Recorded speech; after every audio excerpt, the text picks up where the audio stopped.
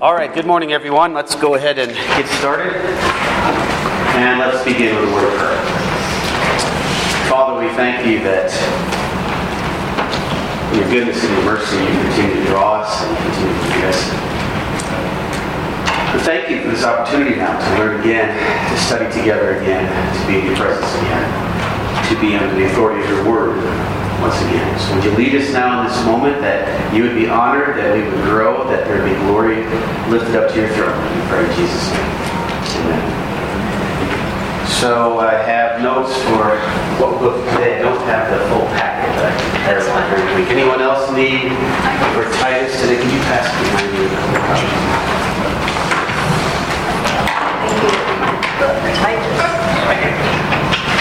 Anyone else? Good? Okay. So I'll leave these here. Someone comes in, we can give them to them. And there's a question on the floor about something that we talked about previously. So what? 1 Timothy? 1 Timothy chapter 5. And I don't know, it's not any kind of a deep question, but when it says in verse 17, let the elders who rule well be counted worthy of double honor. What does that look like? Especially those who labor in preaching and teaching. So you can bring in what does the part. double honor look like? They get 2 slices of pie at the top or what? What does that mean? That could be. Because they probably signed up if they got 2. Well, so what is the context? So if we just read the verses that follow, for the scripture says, you shall not muzzle an ox when it treads out the grain, and the laborer deserves his wages. So the context seems to be that there are certain elders then that get remunerated for their work. Okay? And Paul would tell the church in Corinth that those who give their life to preach the gospel should earn their living from the gospel. So that it's talking about financial support, I think, of certain elders in the church. We might call them pastors today. The double honor might simply be that they're given the position of honor, but they're also paid for it. I don't know exactly what that means. But the context implies something about remuneration, a salary, or some type of financial provision. Beyond that, I'm not. That would be my initial thought. Okay? It's one of those issues that, you ask the pastor about money. It's like, well, I can talk about it, but what's that? As a tender issue. Yeah, but because the Bible does, and Jesus certainly does, and it's not that I'm afraid to talk about it, but it needs to be handled with respect of what the whole counsel of God says about it. Okay? But good question. Before we move on, is there any other questions? Yes, sir. But what is that? I'm of the idea that you're not hired. You're not a hireling. You're called of God. That remuneration is what it needs to be, and not the other way around. If I'm an employee, then I'm told. Right. Yeah. So, I don't know if you all heard the question. Did you hear it? Is a pastor to be considered an employee or a hireling? Or is he called of God to preach, and then a church and a pastor agree together that this is the place where that should happen? I think, is that kind of what's going on? So, the idea of giving to the Lord's Word is all throughout the Scriptures. I mean, even the priests that served in the temple would get a portion of the sacrifices that were given, and they lived off of that. And there was more than one tithe, as you probably know. So there were tithes that were taken occasionally to take care of the widows and the orphans. There was a tithe taken occasionally to take care of the servants in the temple. And then they would also earn a portion from that service. But they were called of God. It was the tribe of Levi. God was the one that set them apart. God was the one that held them accountable. And he was pretty good at it, because when some of them misstepped, he entered the priesthood post haste. Okay? So the idea in the New Testament then, when we see Paul going around appointing elders, as he does in every place where he plants the gospel, or shares the gospel, the church is planted, he appoints elders, and as part of his instruction to those churches, he instructs the church to take care of his elders, those that are the under shepherds, serving them, tending to their souls, teaching the Word of God, so that giving then to the church is a normal part of Christian discipleship growth pattern, and goes to great lengths. We saw in 1 Corinthians even show that our giving should be growing. We growingly, like we grow in all the graces, he says, may you grow in this grace as well. So, how does that look like? It varies a little bit how it's played out culturally from place to place. But generally, yes, I see my position as one that God has called me to. And so my primary audience is an audience of one. Having said that, the servant of God is never serving in a vacuum. He's always serving in a situation. So there is accountability, and that needs to take place in that local setting. But it is a mutual or a community accountability that's taking place. So just as they hold my feet in accountability before God, I hold them in accountability before the Word of God. So that goes on. It's a relationship of a community of believers, but God has assigned certain ones to the office of pastor. I don't know if that explains. So none of us should be a renegade. None of us should be a lone ranger. We're not called to that. The Bible never calls anyone to that. We are called, and we join at the moment of our salvation, a community of believers. It's not just a Jesus and me and we got a good thing going, as the country song says. It is, no, He has purchased us. We belong to Him. By belonging to Him, we belong to His people. Therefore, we can't be wandering off on our own. Okay? So, there's a lot in that question. There's a lot in the answer, but that's how I see how the whole thing works. That Paul, with the question in 1 Timothy 5, lays out that those who rule well, especially those who labor in preaching and teaching, should be rewarded or remunerated because of that work. Okay? Maybe we have to have that whole long session of this stewardship. But I know the elders, we've talked about it, we've tried to get them here. Just the whole idea of money is confusing for a lot of Christians. They're enslaved to money. They're enslaved to debt. And so I've put in several contacts with the Dave Ramsey ministry to try to get Financial Peace University here. And I can't seem to get them to answer my emails to actually set up a date, because this would be a stewardship class where people learn how to handle their money, how to budget, how to be respectful stewards of what God has given them, with the goal towards being debt-free, working hard, and actually, he flat out says it, becoming what he calls everyday millionaires. Not in the sense of becoming a millionaire, but he talks about, his phrase is, live today like no one else, so that one day you'll live like no one else.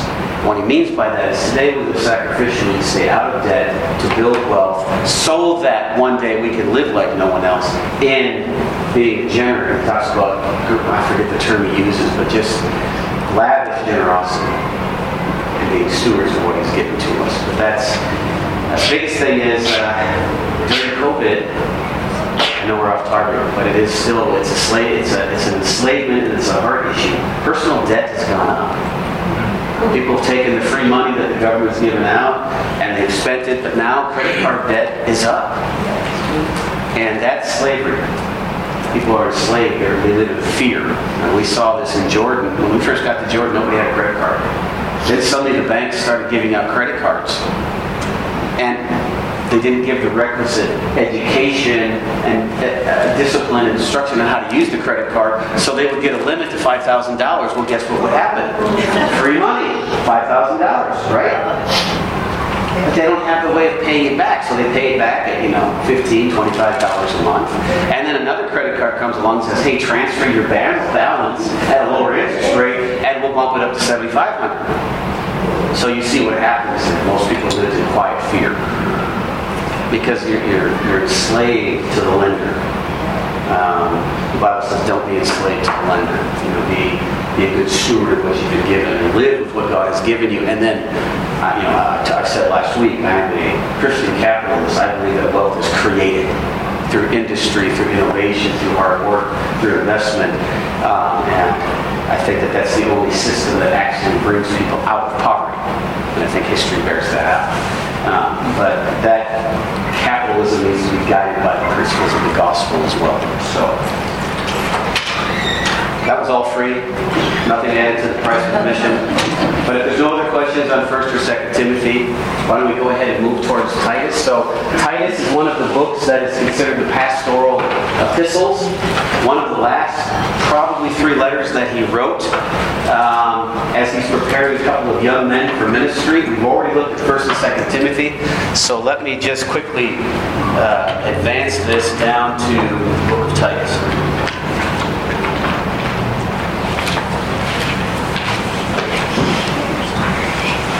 Okay. You know, we know a lot about Timothy. We don't seem to know as much about Titus. We can gather if we look at Galatians 2 that perhaps Titus, did I say Titus? Galatians 2, that he may have been a convert of Paul, kind of in Christ in his ministry. And that Paul was his disciple or mentor, building him up in his discipleship. In Titus chapter 1, verse 4, he refers to Titus as my true son in our common faith. But he also calls Timothy his son, and Timothy clearly was not one of his converts, so we don't push it too far. But it's interesting that, and we won't take time to tease it out now, but you recall when we looked at Timothy was a man of good reputation in his church. He had a Jewish mother and a Greek father. When Paul came through, he said, I need someone that can go along with me in ministry. Titus was the one that was set apart. This was going to be for the missionary tour, a journey of evangelism. And for that reason, then, Timothy was circumcised for the purposes of evangelistic ministry among Jewish people.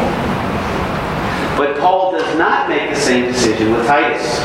In fact, steadfastly refuses to circumcise Titus, and that becomes part of the gospel collision that's going on. Okay, we can look at that. But because 2 Corinthians, okay. But Titus was not circumcised because of discipleship. Timothy was because of evangelism and because he was Jewish. So Paul couldn't be everywhere at one time. But it seems like Titus was one of them he would send somewhere to check on the situation.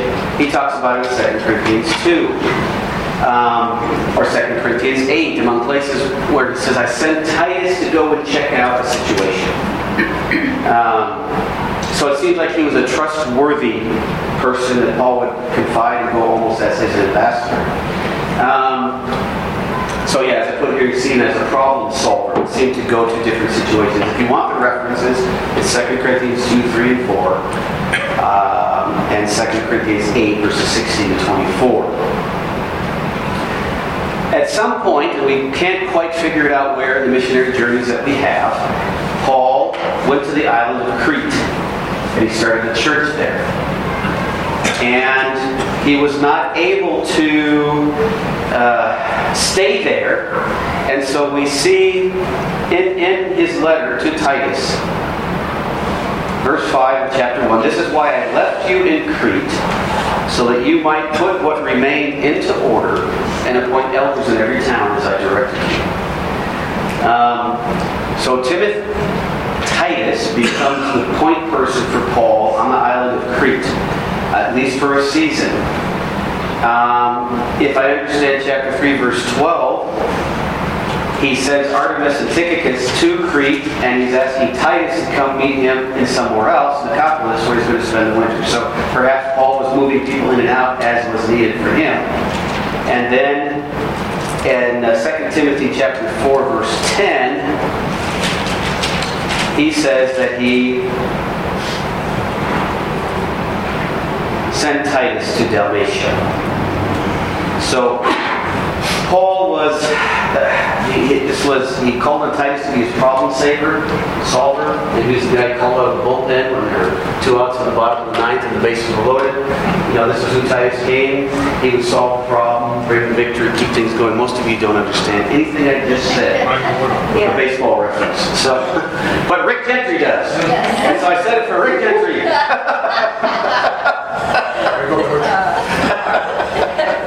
I get it. So Titus is now the overseer in Crete, overseeing the church, will appoint the elders, will instruct this young church on how to be a church. And so it's another one of these very practical letters that Paul writes, helping a church and young leaders to grow. So some of the other situations that we might see, we know it's written by Paul. Hasn't been a lot of discussion on that, except that some try to say that Paul couldn't have been on the scene at this time. We don't worry about that. When did he write it? Well, we have to kind of take a guess. If Paul was in prison in 62, maybe early 63 AD, when he wrote the 4 prison epistles, and he was released, and then martyred a few years later, it seems like it would happen during this period of his release and his execution in 67 AD. So we just kind of split the difference and say it was around 65 AD. He would have written these letters approximately the same time he wrote 1st and 2nd Timothy. Although I think possibly in the middle, simply because of the way he says things, and that 2 Timothy seems to be the last book.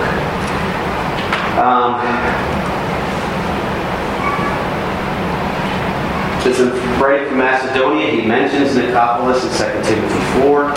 I don't have it on the map where Nicopolis is. That's what Google is for. You can find it on your phone to figure out where Nicopolis was in the region of Macedonia. But as he lays out the letter, you can see he's talking about the elders, again, like he did with Timothy. He gives specific group instructions to specific groups in chapter 2. It's actually just a wonderful chapter to walk through and see how Paul, through Titus, points out the needs of different groups in the church, recognizing their importance, recognizing their contribution, and recognizing their need. But then living well, and finally ending with some closing remarks. It's a short letter. It doesn't take very long to read through it. So, what is he reading? And let's think a little bit. There might be questions we'd ask one day. What exactly were the dynamics between these young men and Paul? How did they meet? How did they spend time together? Some of it we speculate only based on what we know about daily life at that time. But we only know what we know, which is what's in here. So we try to piece together like a puzzle the timeline of each of Paul's trips. How many of you had the privilege of actually studying through the book of Titus? So a few of you. It's generally not one of the books that people go to first, right? When they think of the New Testament, book of Romans, or book of James, or Gospel of John. Of course, they're all wonderful. But Titus sometimes seems to be kind of left to the side as unimportant. And I find it just a wonderful source of encouragement and instruction. If we look at the main themes, along with 1 Timothy, in the book of Titus, we have a very nice set of descriptions for selecting elders. So, if the church was young, and it seems it was in need of spiritual leadership, notice that Paul, in chapter 5, verse 1, appoints Titus to appoint elders. So he's entrusting him with that responsibility. But he's instructed him on how to do so. So he says, appoint elders in every town as I instructed you. And then gives a list of what the qualifications are. Now when we looked at this list of qualifications in 1 Timothy, we've noticed a lot of similarities here. Qualifications for elder are high, they're rigorous. Would be especially important in a situation where there is young leadership. Church is young. Very important there be solid leadership to help shepherd and guide a younger flock. So the only thing that I notice that is really different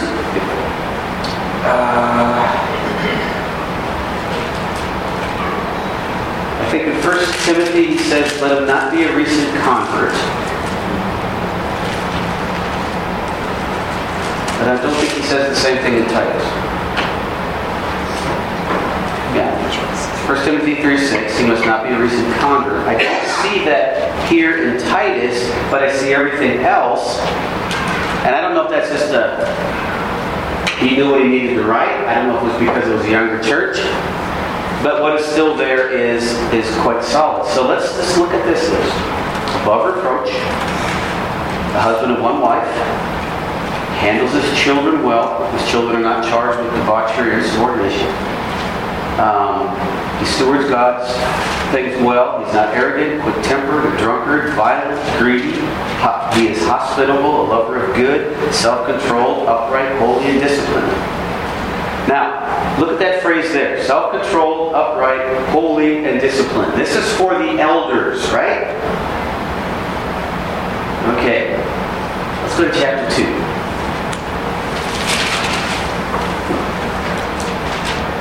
So, verse 11 says, "For the grace of God has appeared, bringing salvation for all people, training us," all of us, "to renounce ungodliness and worldly passions, and to live" what? Self-controlled, upright, and godly lives in the present age. So you see that the same requirements listed for the elders are actually listed for all believers. So the challenge is then for all of us to live these holy lives in light of the present age. And I find that especially helpful that in light of the question that we just had about the role of the elders and pastors versus the congregation, it's like, well, we're all living by the same standards. And so then that accountability and that mutual encouragement and that challenge then is going to be in a relational aspect, not a dictatorial aspect or a bishopric, where you have a guy with a tall hat sitting on the throne just giving the scepter to everyone. I see this as more collegial or more community level where the leaders and those they are leading are moving together because they're following the same principles of holiness. Does that make sense? Can you see it like that? Yeah. Well, the other thing, to me this models what mature Christianity is like, because not that Second Timothy doesn't do that also, but you think about, okay, when you're maturing as a Christian, you should see the evidence of the fruit of the Spirit and so forth. But this is like, okay, so if those things are evident in a person's life over time, yes, then this is what their life should look like. Yes. And it's a challenge really to us. So elders in a sense need to be showing that in perhaps larger measure now, yes. But as they shepherd the congregation, it becomes more the reality, right, of the people that they're shepherding. If we look at the first 10 verses of Titus chapter 2, he's spelling out different groups. So he talks to the older men, to the older women, to the younger men, to the younger women. And then it loops it back and says, but now let me just talk to all of you. Okay? And even what it looks like in chapter 2, verse 14, to purify for himself a people for his own possession, so we belong to him, who are what? Zealous for good works. What's the role of good works in the Christian life? They'll just show as we are maturing, as we are growing, as we are applying the gospel, as we are living. We will be eager to apply and live out the gospel. And I know that in my own heart, am I zealous to do good works? Am I zealous to do, okay, Lord, help me, because that's what you're saying. That's what I've become. I've become that person. But where does it start out? Verse 11, the grace of God. It always goes back to the grace of God, empowering us and changing us and transforming us. And the result is, but sometimes we want to flip it around and say, well, I got to earn more grace, or I got to earn the favor of God, or I have to whatever by doing good works. And God's like, no, in the grace of God, we already have that. Okay. So, instructions for elders. What can we do as a community and as elders to community to elders to church? Verse 9 of chapter 1. He must hold firm to the trustworthy word is taught, so that he may be able to give instruction in sound doctrine, and also to rebuke those who contradict. That's a lot in one verse. Okay? There are a lot of exhortations there. There are challenges. There are implications. Okay? What would that look like? Okay. And how is that lived out in the power of the Spirit in the local community?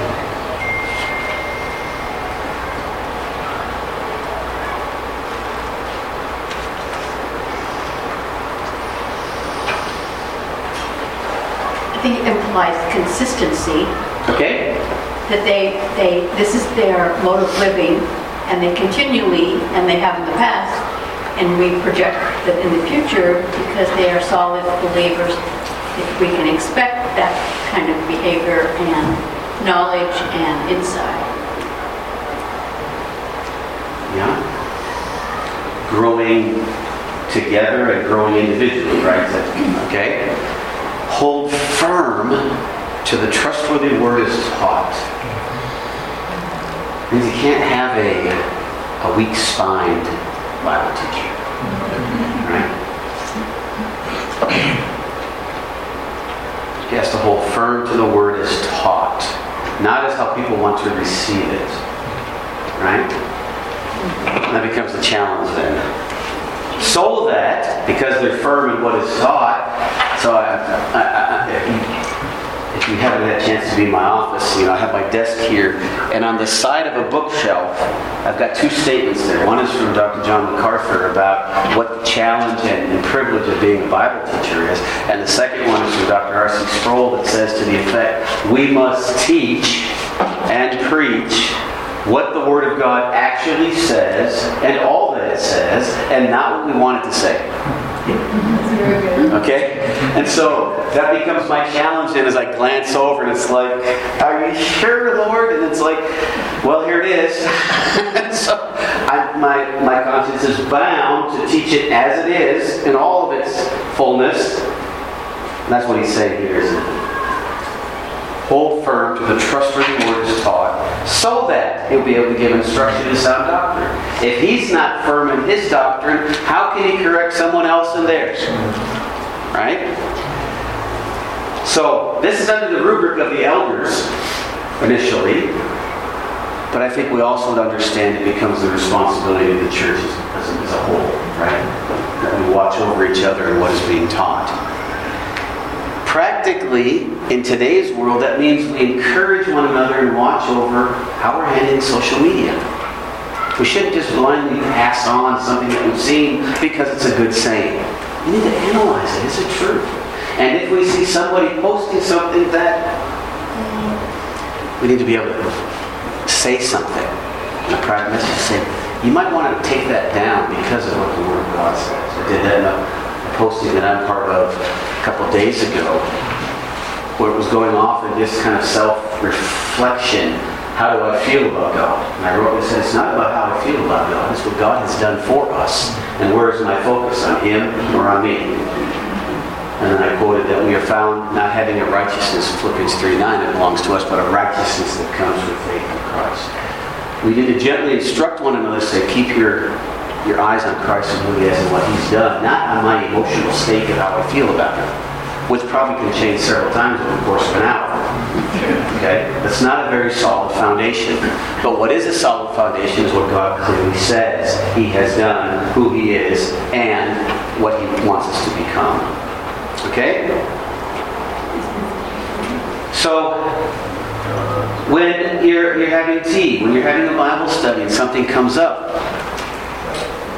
and you're thinking, I'm not sure about that. You need to look for an opportunity to pull a person aside and say, let's take a look at that. Because the farther we let it go on, it becomes part of the furniture. Then it gets accepted as the body of knowledge. Then it becomes acted upon. Then it becomes something we live. And pretty soon it's getting harder and harder to redress it, correct it, and overcome it. Okay? So that he may be able to give instruction and sound doctrine, and also to rebuke those who contradict it. It's not easy. Because our culture does everything it can to keep us from being exact with the truth. But the Word of God says we have to be. Okay? Any thoughts on that as we continue on? I have a question. Yes, sir. Are the responsibilities of elders equal? Are they that which we expect of you should we expect of the elders? Well, if you ask the question, what do you think? I would ask you the question. No, I'm going to let you say it. I have an opinion. Well, I think with that we're all short. And it's okay. This is where we can share that challenges and opinions. Okay? I'm not sure it's practical, though. Okay? So, look at verse 5. It says, appoint elders, plural. So we start with the principle there that plurality of elders. We also see it elsewhere in Acts, and we see it in 1 Timothy. And that plurality of elders seems to be the New Testament norm. So there's not just a one-man show with some yes men around him. Right? These are elders that have been appointed by God, and in our case, affirmed by the congregation. So yes, there would be a mutual sharing of respect and responsibility and opportunities and privileges and those kind of things. But even within that, we can have designated roles. Okay? So, while all elders are required to know how to teach, teaching can take several different forms. Teaching can be a one-on-one counseling session. It can be working with a family. It can be working in a men's Bible study. But it might not be that all of the elders will be called to be the public teachers of the Word in Sunday service. They may not be gifted for that, but they're called to teach. There might be a division of labor, if you would say. And that's where it comes back to the question we had before. Those that dedicate themselves to the teaching and preaching of the Word. I have a great group of elders here. There's always been a great group of elders at this church since I've been here. I'm quite sure long before I got here. That they free me up by doing a lot of different things that allow me to dedicate my time really to the teaching and preaching of the Word. And I can rely on them to help me with things behind the scenes that maybe you're not aware of, maybe you are. But I also defer to them many times as we talk and pray together about what we should do, because we need that collegial interaction and confirmation together. Sometimes I have to lead them, sometimes I have to pull them, other times they say, not yet. And this is how we walk together as a group of men. And I appreciate them very much. And I know that I can trust them to teach well in the different situations, to handle the Word of God well, to have wisdom and counseling, to think about how to improve a situation. But we're all very painfully aware that we are still men of feet of clay. And so we need the grace of God always to empower us. Okay? Jim, is that okay? I just asked you and you gave. Okay. All right. The second thing he talks about is specific instructions to specific groups as we await the return of Jesus Christ. So I love what he does here. He talks in verse 2 of chapter 2 how the older men, what their demeanor and their character is to be. In verse 3, what the older women are to be, and then what their role is. And think of what a life-transforming challenge senior women saints have as we get to verse 4. Verse 3 says there, to teach what is good, and so train the young women to love their husbands and children, to be self-controlled, pure, working at home, kind, submissive. Think of, we have an expression in our culture that the hand that rocks the cradle rules the world. So think of the strategic role that women in the church can play in impacting future generations by mentoring and training young women. It's revolutionary. And sometimes we undervalue or underplay the role that women can have. I look at this and I'm like, wow. What an opportunity and what a responsibility, but what a great blessing. Okay? I'm glad God put that in there to remind us that each of these different roles are so vital to the thriving of the church family. Okay? Younger men in verse 6.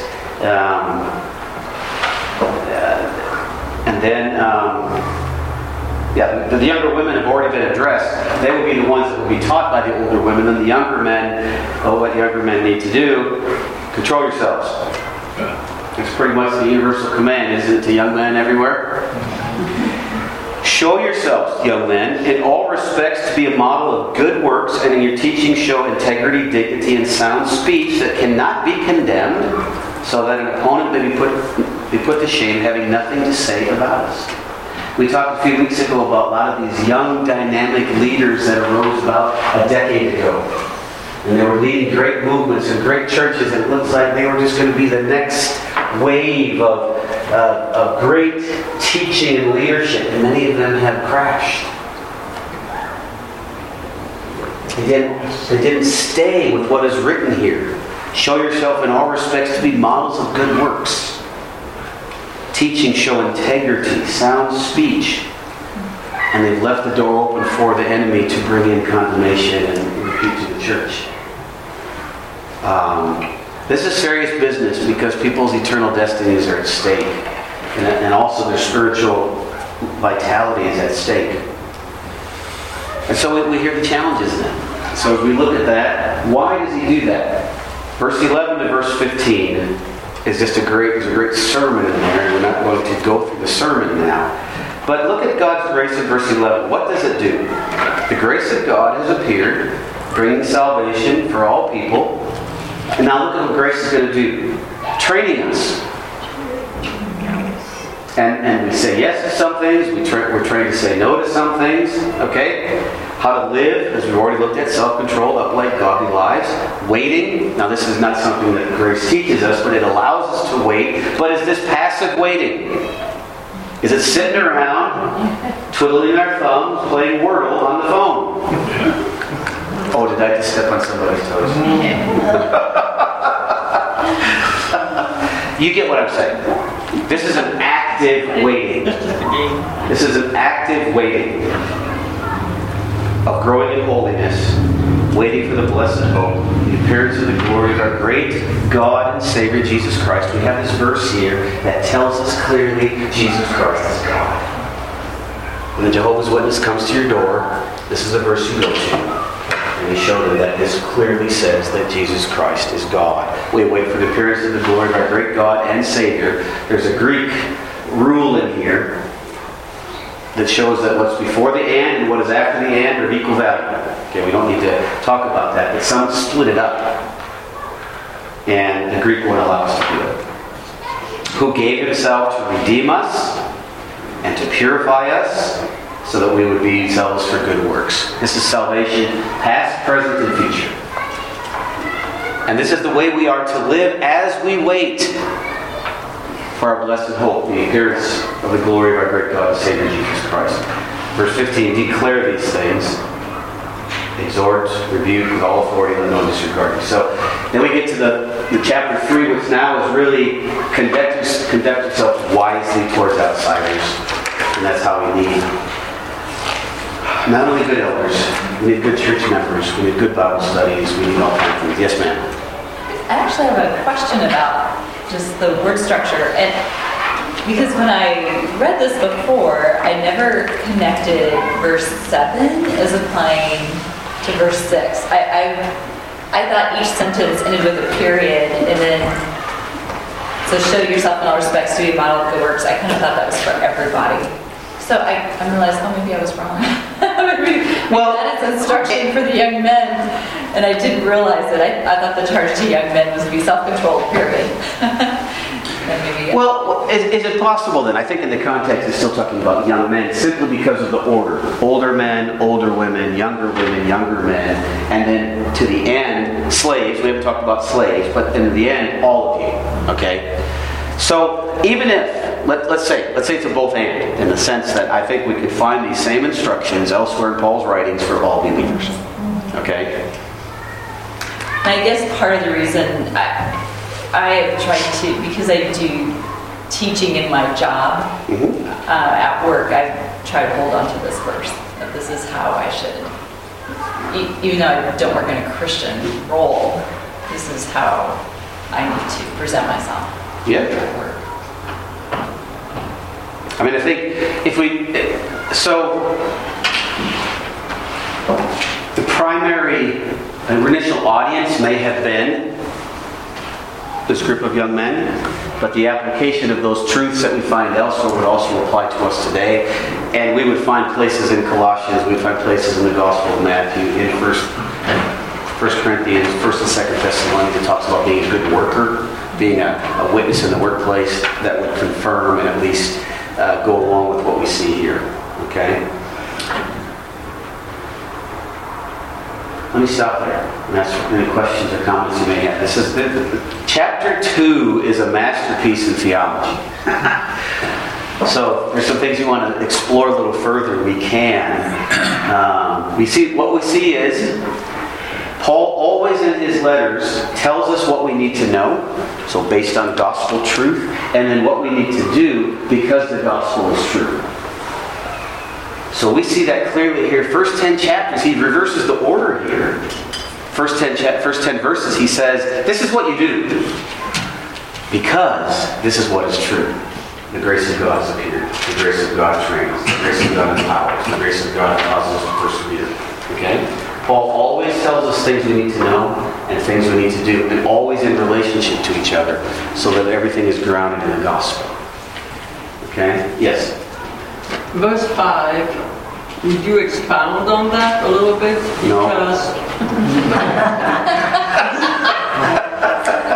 Because it seems that nowadays it is the exact opposite. Because the Bible teaches for women to submit to their husbands, the Word of God is reviled. Yes. And so how does that work out? Could you give your opinion on that? Well, so we have the general parameters within the gospel and within the Word of God of men being the priests of their home, being the spiritual leaders of their home, and that as the church is being established and it's being built up, that these young men need to be taught to channel all of their passions and desires towards godly ends so that they are using them in a way that is building up their own families and the church. You have men in verse 2 that are told to be sober-minded, dignified, self-controlled, sound in faith, in love and in steadfastness, that as things go according to God's created norms, this will lead to human flourishing. So in verse 5, as part of going according to God's created norms, that women will find that their flourishing will happen and the church will grow as they learn in partnership with their husbands to submit to their spiritual leadership. Now, what it is not saying is that men will be domineering in their spiritual leadership. Men are addressed clearly elsewhere to say that is not the kind of leader they're supposed to be. They also are to be servants. They are also to be sacrificial. They are also to be gentle. Okay? So verse 5 would have been countercultural in that time period where there was confusion about the roles of men and women. And you had things like transvestitism, and you had male and female prostitution in the temples, and you had this confusion of Paul is bringing it back and saying, when we do it God's way, the family is strengthened, the church is strengthened, even individuals are strengthened. So, yes, it is countercultural to today because we don't like the word submission. But we can't get around it. We are all submitted to something. Wherever we're at in society, whatever our station is, we are all in submission to something. Even if it's our own wicked desires. And we'll find that our own wicked desires are not good masters. So we can't be submitted to those. We have to be submitted to a new master, which is what the gospel brings about, and we're submitted to Christ. And then when we present the beauty of God's plan, we see that marriage, as God designed it, brings protection, it brings provision, it brings flourishing, and it brings the best use of those gifts that God has given to men and women within the family. So we just have to present it in its gospel-redeeming manner and impact, and then not flinch. That would go back to verse 9. Hold firm to the trustworthy word is taught. Well, that trustworthy word, as it is taught, this is how men are to respond, this is how women are to respond. And boy, it works out really well when we all do that. Okay? But the Word of God will be reviled just by teaching it. So are you saying that as we live it out, people see it and see the beauty of it, and then they won't revile it in the end? Okay, I see what you're saying. People will mock the very idea. But the Word of God, from whose vantage point will be reviled? So, from God's vantage point, He doesn't want His word to be reviled by us not following the norms. So did He not rebuke the people of Israel over and over again by saying, my name is being blasphemed among the Gentiles because of you? Okay? That's even quoted in the New Testament. So God doesn't want His name reviled. He wants God's people to do what they're supposed to do in God's ways. Will the world, the unbelieving world, mock God? Yes. They always have. But if they do, let it be because they actually understand the implications. Jesus is the only way. Marriage is uniquely between a man and a woman. Any other sexual expression is always wrong.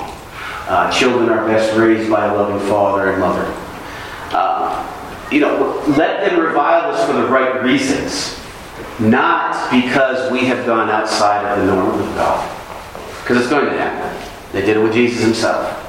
But I'm not sure here that that's what that's talking about. I think it's talking about lawless Christians not living according to the norms. Therefore, the church's reputation, the Word of God, is what's being reviled. Any other thoughts on that? That's a good question. Yes, sir. I could have totally misunderstood the question, but for me, when I heard it, I thought we were headed more towards the conflict between, in the role of women. Okay. The role of wives and mothers. Are they to be the keepers at home? Simply because Paul doesn't say anything else about it, in their workplace, in their job, in their whatever. And is that going to create the conflict with the world? The world's going to take a look at that and say, oh, well, that's so totally backward. Right. But then again, from the Christian perspective, is that part of what makes us a peculiar people? And I think the more that we,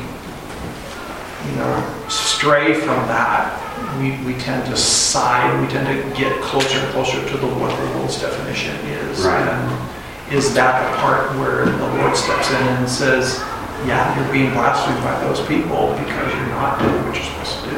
Okay. Is that more where your question was going? No. No, I think the second half of your answer was more for me. If I talk to a non-believer and I say this is what the Word of God says, they would revile the Word of God because of what it's teaching. And here it seemed like the grammar was saying the opposite. But I think from whose point of view does the reviling come? To me, it's helpful. Yeah. Well, he's exactly right that what he is saying is, look, this is what motherhood, fatherhood, marriage, the home is going to look like.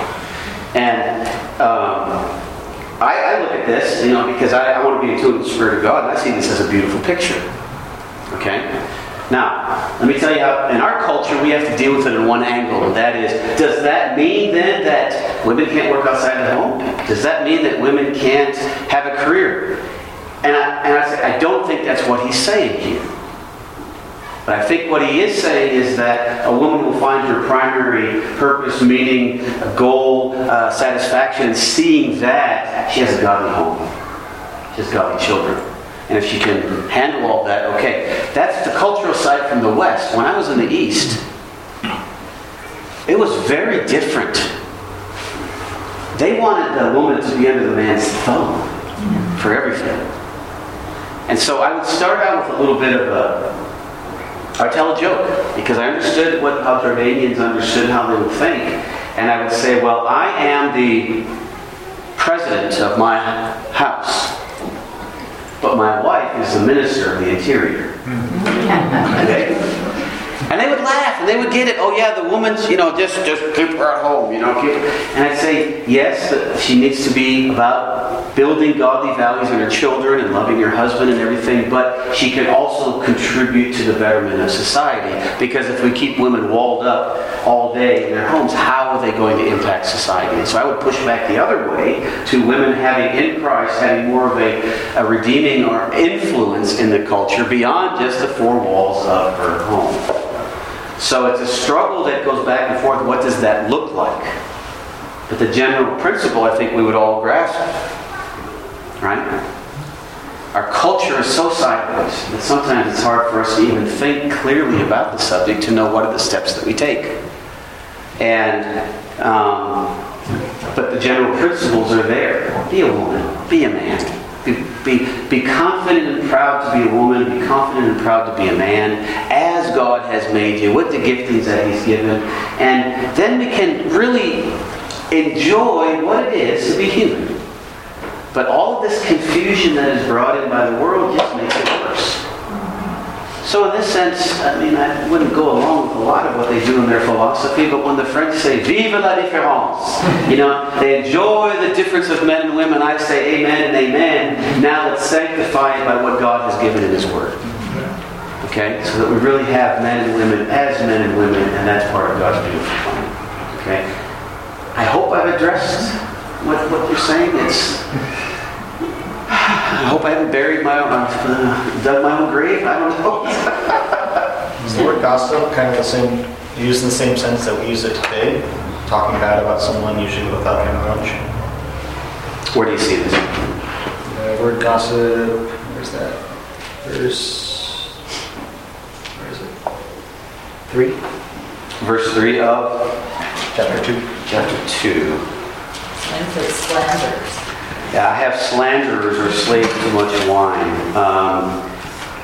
Slander, I have to look at the actual Greek word, what's behind each one. Because when I read slander, I get a little different tint than gossip, although they're ugly cousins, right? Because slanderer, actually one of the root names of the devil is Satan. Is accuser or slanderer, and so I want to look to see if there was a common root there. But I would say avoid both, right? Don't be gossips, don't be slanderers, because how do they help anyone else? How do they build up your neighbor? Okay?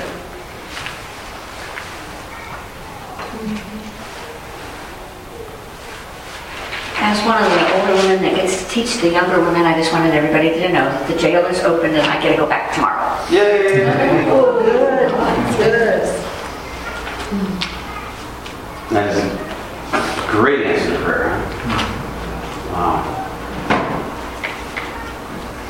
So he concludes then, as we just want to wrap up the book of Titus, conduct yourselves wisely toward all, especially to those who are not believers. And then look at some of the commands we see in chapter 3.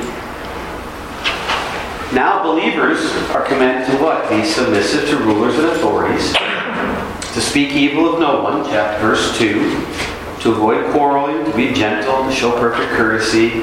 And then there's the testimony of all of us, that we ourselves were once foolish, disobedient, led astray, slaves to various passions and pleasures, passing our days in malice and envy, hated by others and hating one another.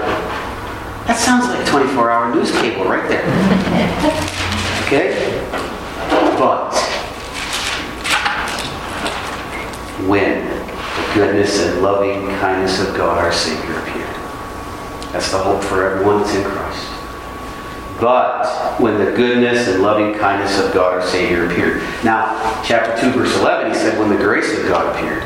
And we know that, of course, is Jesus Christ. Right? But when the goodness and loving kindness of God our Savior appeared, He saved us. Not because of works done by us in righteousness, but according to His own mercy, by the washing of regeneration and renewal of the Spirit. He caused us to be born again. It was His work. He saved us. Caused us to be born again by the Spirit of God. Cleansed us. Poured it out on us through Christ. So that, verse 7, being justified by His grace, we might become heirs according to the hope of eternal life. All goes back to God. If your testimony ever starts out with, I did, therefore I am saved, your testimony is starting out in the wrong place. It should be, I was, but God. Okay? Because in the testimony, the honor all goes back to Him. But when God, this is what we were, but when God appeared in His goodness and kindness, He saved us. Okay? So what are some things that are unique to this book? We have great terminology about the return of Christ. Study it for yourself, Titus 2. What he says there about the glorious return or the appearance of the glory of our great God and Savior. I'm so glad we have the book of Titus because that's where we have this expression. We talk about the blessed hope. If we didn't have Titus, we wouldn't have that phrase in our vocabulary. There's statements about the nature of the Cretans.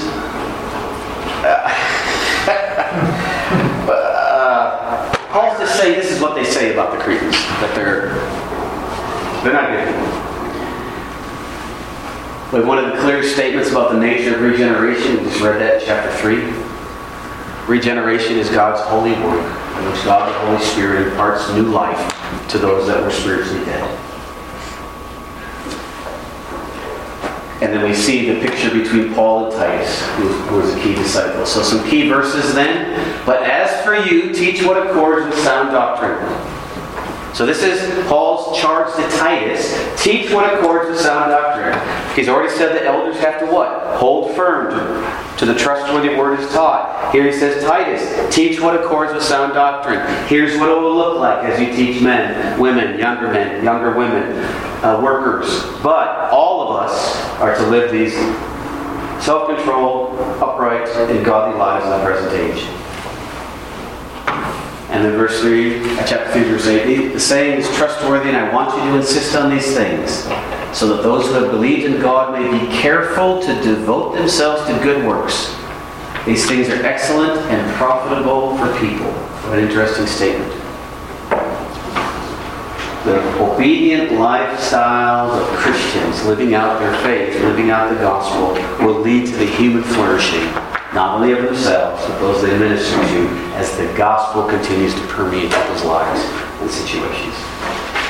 Okay? So I'm glad we have this little book that challenges us, challenges me, and yet is so full of hope. Because it was the kindness of God, the grace of God, that now can change us to be more and more the people of God in the larger culture in which we live. Any last comments or questions you might have? What is a good way to really conquer self-control?